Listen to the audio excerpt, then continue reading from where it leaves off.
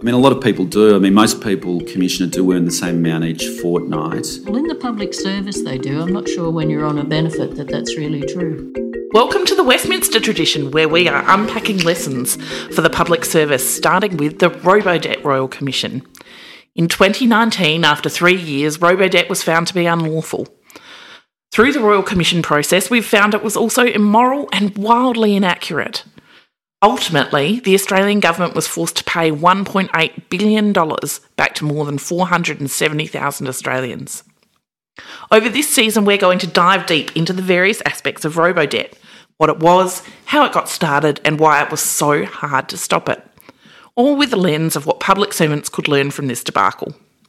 Today we're going to start with what Robodebt was, how the three of us found ourselves compulsively watching hours of evidence each evening, and deep diving into Royal Commission documents, and why we think it's important to pay attention to what it's told us about public administration.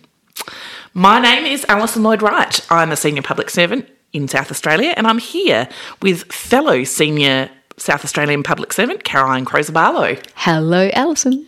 And recovering public servant Danielle Elston. Hello, Alison. So, Danielle, what are we here for? What can people expect from season 1 of the Westminster tradition? This is our sizzle episode. Look, there's more than 250 hours of video evidence on YouTube for anyone who's interested, and more than 1 million documents associated with the Robodebt Royal Commission. We can't even attempt to take people through the TikTok of every event, every witness, every briefing, every meeting. We are assuming a certain amount of interest and knowledge of Robodebt if you've plugged us into your ears. What we're most interested in is not losing all the lessons for the craft of public administration that have come from this work. There's a real risk that this Royal Commission is seen as political. Yeah. As a political scandal. And in fact, the scheme was kind of conceptualised, built, delivered, defended over and over again, and ultimately ended by the public service. So what we want to do here is work through what were the reasons for that, and how can public servants improve their craft, like their thinking, their practices, how they make relationships, their integrity, how connected to outcomes they are, to make sure this can never, ever happen again. Yeah, because that's one of the things that's been really striking to me in watching some of the evidence is just how many things from my own career you think, oof, there but for the grace of God, right? Absolutely. How easily could work that you have done become Robodebt? So what actually is Robodebt? To ask the question that people keep asking me when I tell them I'm recording a podcast about Robodebt. For those of us less deeply in the trenches of this issue, what is it? Well, Australia has a social security system that provides income support to people who may require it because they're unemployed, they're studying, they're temporarily sick or unwell, maybe they've got a disability. These payments under an Act of Parliament or a law are based on how much that person will earn in a fortnight. So people have to report their income to Centrelink, sometimes on the phone. They might be on the phone for an hour waiting, but most people use an app or the login system to say how much money they've earned. Right, so on fortnight to fortnight, one fortnight I got a lot of shifts, I earned $500. And then, seasonal work's a great example. So for 3 months, each fortnight you rang up saying I'm earning $1,000 a week, and then you might hit a season where you don't work at all. And so you have to report still, so you have to ring up and say I earn nothing. Or log in. I used to work at Toys R Us at Christmas. Terribly seasonal. Terribly seasonal. So if you earn over a certain amount in a fortnight, your payment goes down, or you don't receive it that fortnight, depending on how much you've earned. What Robodebt did was look for discrepancies between what citizens had told Centrelink they'd earned each fortnight and the information that the Australian Tax Office had. The catch was the Tax Office only had income recorded for the entire year, not each fortnight. So Stuart Robert was one of the many ministers in this story to have this portfolio over the time of the scheme. He explained it as, I'd often give an example where if over 25 fortnights you earn nothing, but on the 26th fortnight you earn $1 million, in that case you are actually entitled to earn welfare for 25 fortnights. I'm so disappointed you didn't do the voice, Danielle. I really feel like there was a rich opportunity. I am a terrible impersonator, unfortunately, and will not be attempting any voices. Right. We'll just the shame. Listeners, just imagine a sense of smug self-certainty in the delivery of that information. Yes, it's a correct example. I'm not sure who's earning $1 million a week, but Stuart Roberts' friends are obviously quite different to mine. So I feel we're narrowing in on the nub of the issue here.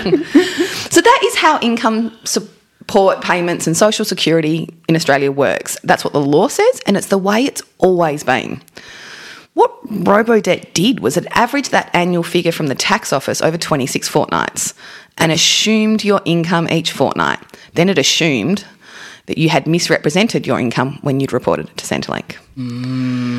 So it then raised a debt based on mathematical miscalculation, reversed the onus of proof, and made the recipient prove that the computer was wrong.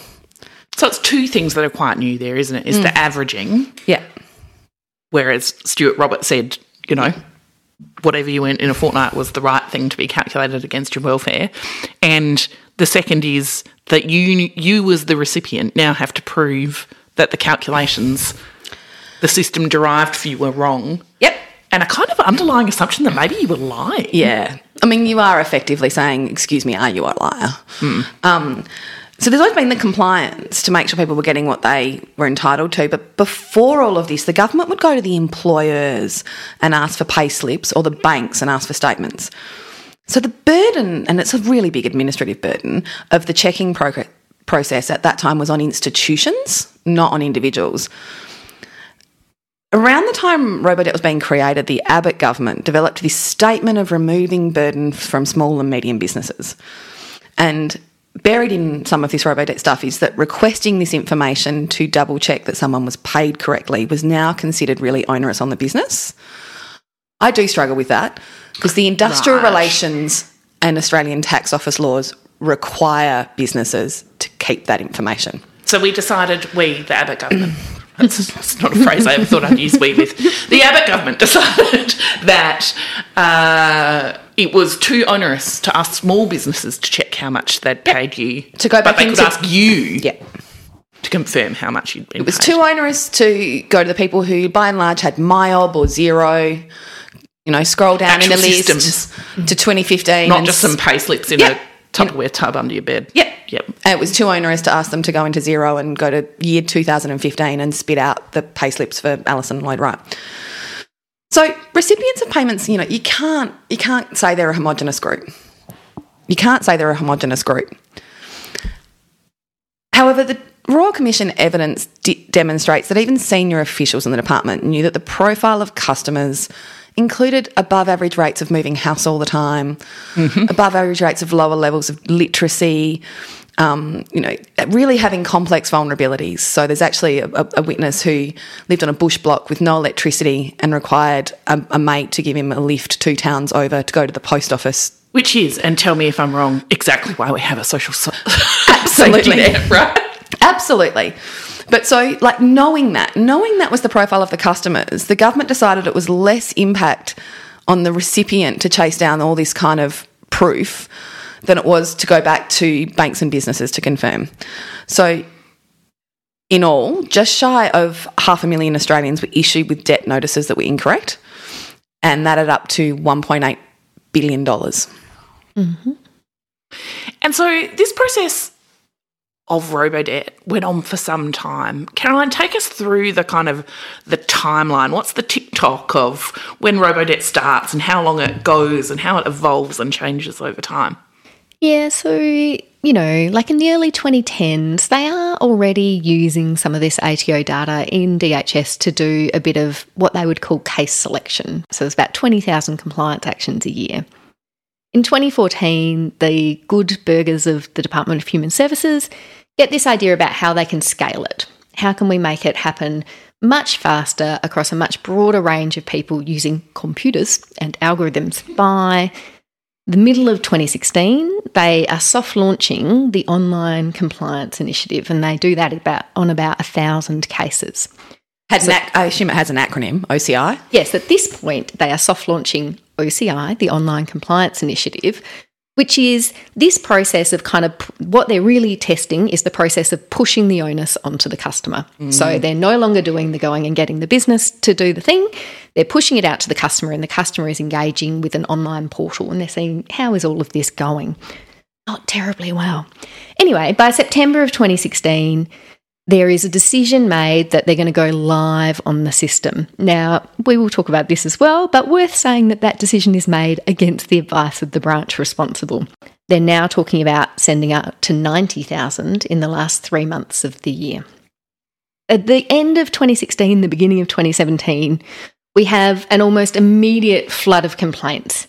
The Ombudsman initiates its own motion inquiry. You're starting to see people walking through the doors of the legal services centres, and AAT appeals follow not far behind.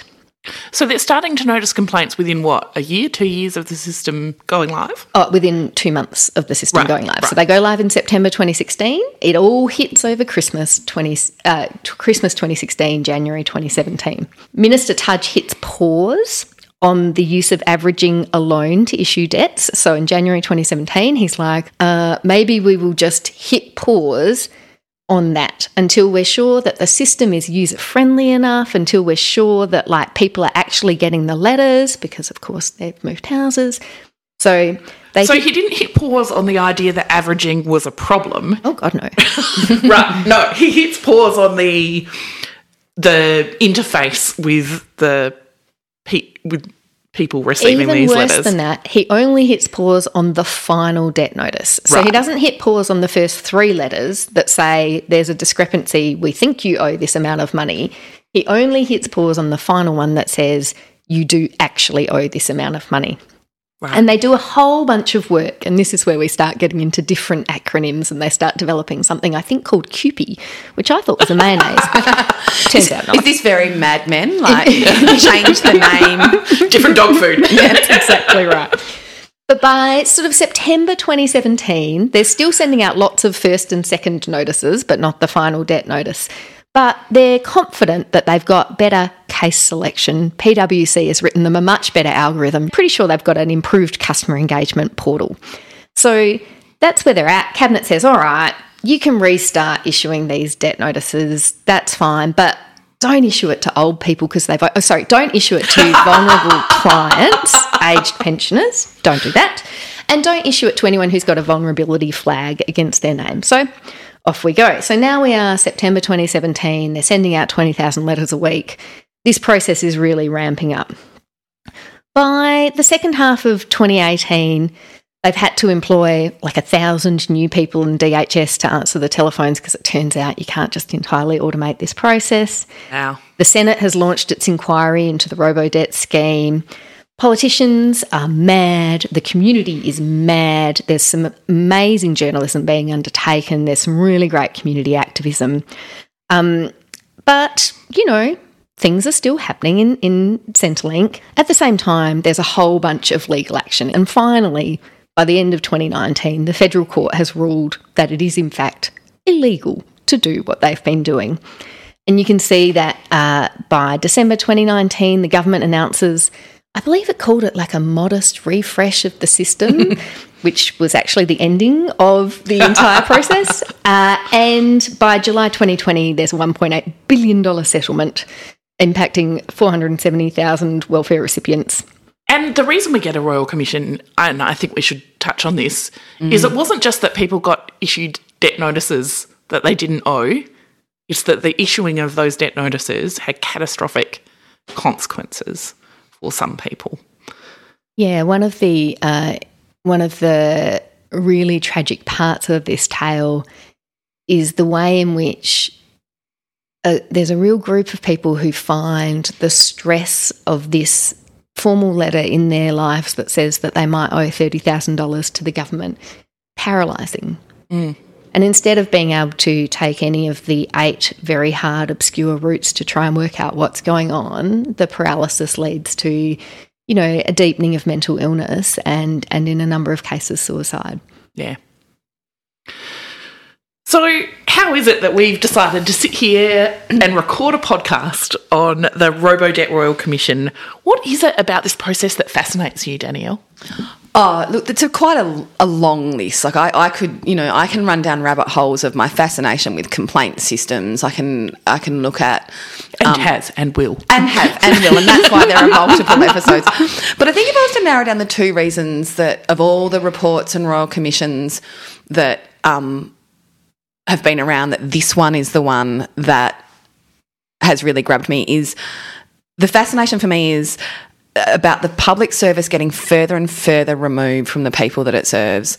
So I am concerned that public servants and use government services less than most people, and we use them less than the people who use them the most.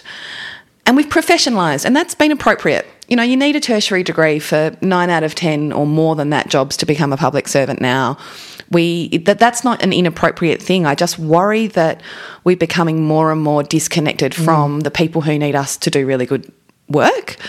And the reality of their lives. And the reality of their lives. And having watched all the evidence, how far removed they are from ever spending any time with someone who's living week to week, someone who, doesn't have a car to get to a vaccination hub, who's off a transport route, whose prepaid plan has run out for their phone this month. Yep. And if you are so far removed from those experiences, how well can we possibly make public policy?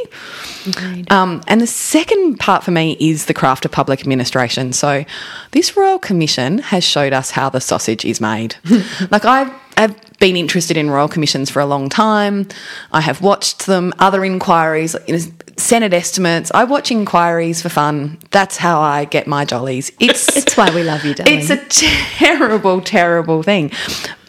But I've never actually seen anything where from beginning to end, from concept to cabinet to, junior burgers on the phones talking to customers, to the media, to the entire how the process happens. I've never known any other inquiry to take us from beginning to end on that.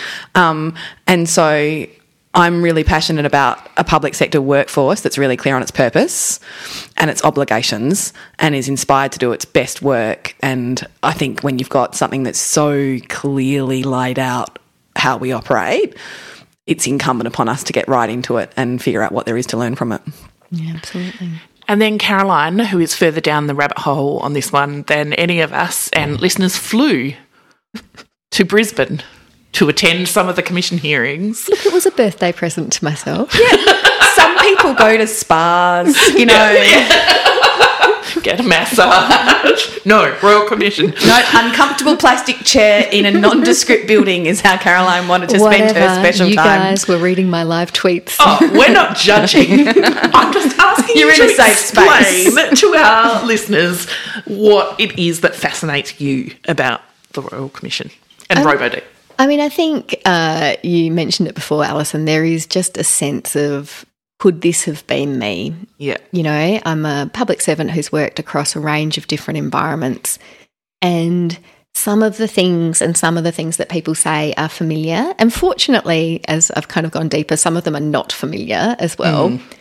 But I think there's I am not gleeful in watching the people come unstuck here. I have quite a profound amount of sympathy for the public servants, or empathy with the public servants actually, because almost no one gets up in the morning to do a bad job. No. No one starts their day thinking they're going to do the wrong thing, and somehow they did something that, shades into evil.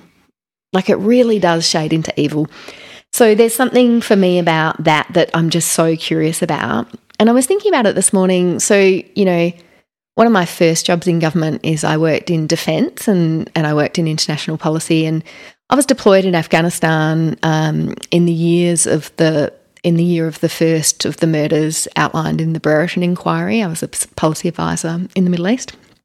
And I was thinking about how little I knew then, and I was a baby and all of the things, how you can be enrolled in something that is morally awful without really being aware of it and thinking about it. So that's just been my you'll find throughout this that my interest is in the tangential people, the people who didn't really know that it was going on but showed no curiosity about that. And I think that for me is my kind of key learning. How about you, Lloydie Righty?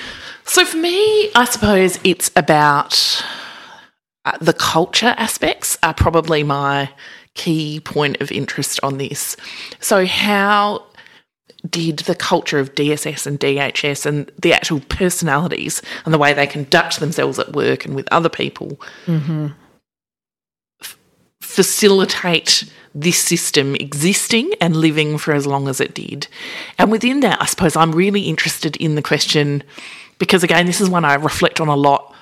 We don't stop a lot of stuff in government, right? Oh my goodness, that's so true. We're very good at starting. We're very good at starting. We're not very good at stopping, and we're not very good at reviewing partway through. And so what really fascinates me about this more than anything is, I guess, some of the culture questions and the questions of leadership, but also some of the, like, what were the signals that maybe it was time to have a look, hit pause, think about what we're doing, have a nosy.